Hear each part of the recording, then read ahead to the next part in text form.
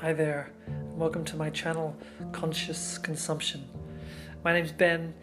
I'm a musician, a zero waste artist, and a vegan cook. And I welcome you here to my podcast where I'd like to share some of my ideas, my revelations, and my beliefs about being more sustainable in our lives, about being more climate aware in the choices that we make, and also about being more conscious in our everyday lives. So I hope you enjoy this series of episodes where I'll freely kind of explore my ideas and share them with you all. And through my experiences, I hope to bring about some change in you as well. So thank you and enjoy.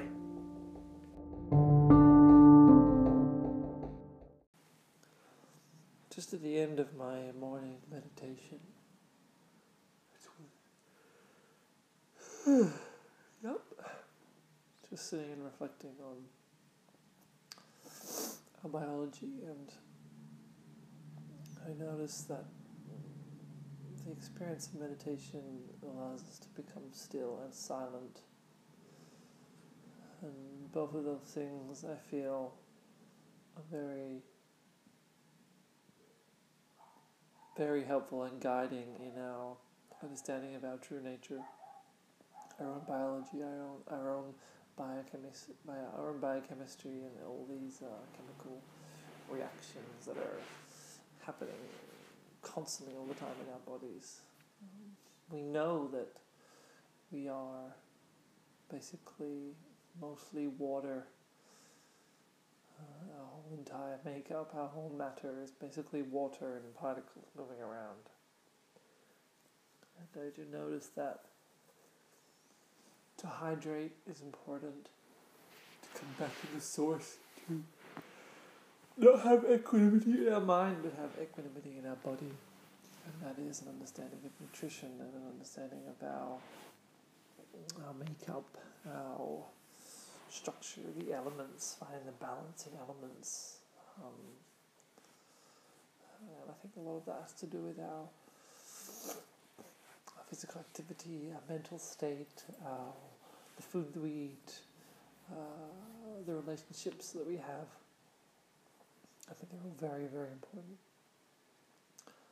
I've noticed during some meditations more and more, and even through my ayahuasca experience, this concept of dialogue and intelligence.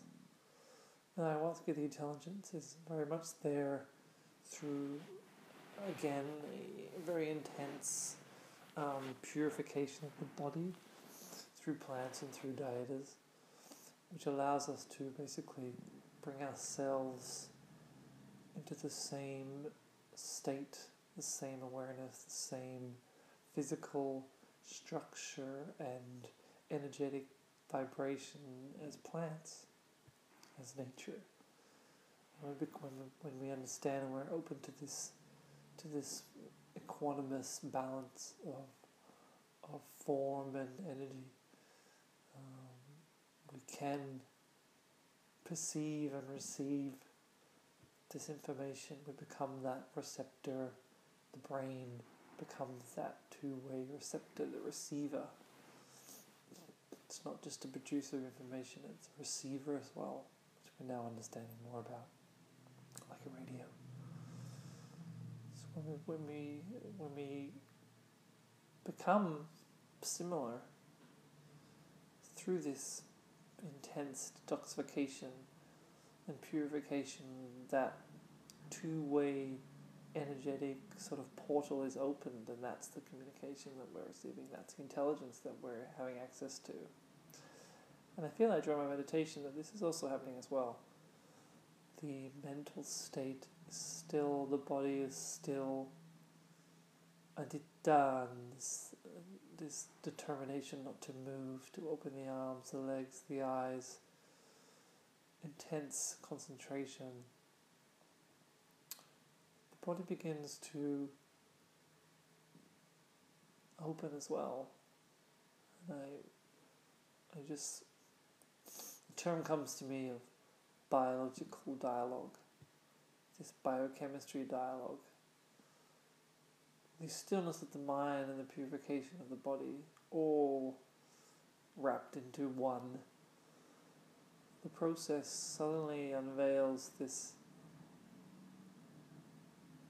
subtle dialogue through intense connection with the functions of the body. It's slightly difficult to explain, but there are moments in meditation where the body is speaking to me. The sensations are very clear. The sensations that occur are very much all related to the elements of the body. We are earth, fire, air, water. And the deeper the concentration, the clearer the dialogue becomes.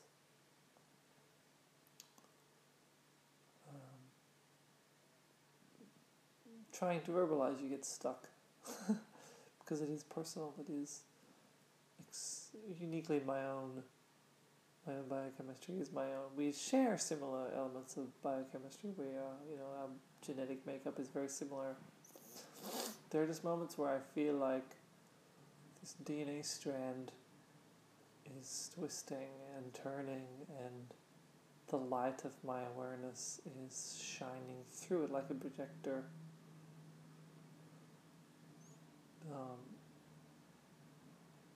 Almost lighting up these certain parts become clear in my mind, in this vision, this perceptive dimension.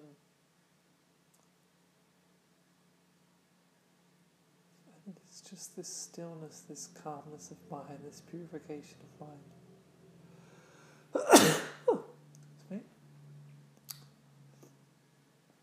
That allows myself to understand more about my own energy and my own biochemistry and my own processes, my own knowledge. And this equanimity is coming, this happiness is coming. This happiness is knowledge of self, to know thyself. And all the great philosophers and all the great researchers were always talking about to know thyself is to be true. And I totally understand and acknowledge this.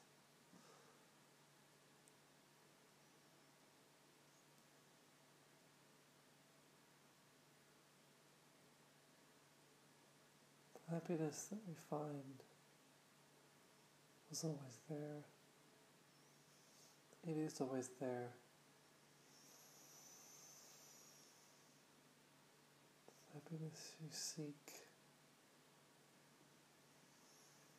is like a child playing hide and seek, but he doesn't play very well. He always hides in the same place. But you know what this place is. Game is not a game anymore. It's just something you share.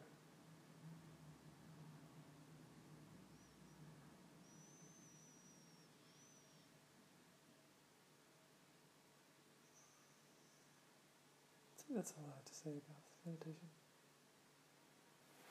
For notes later on.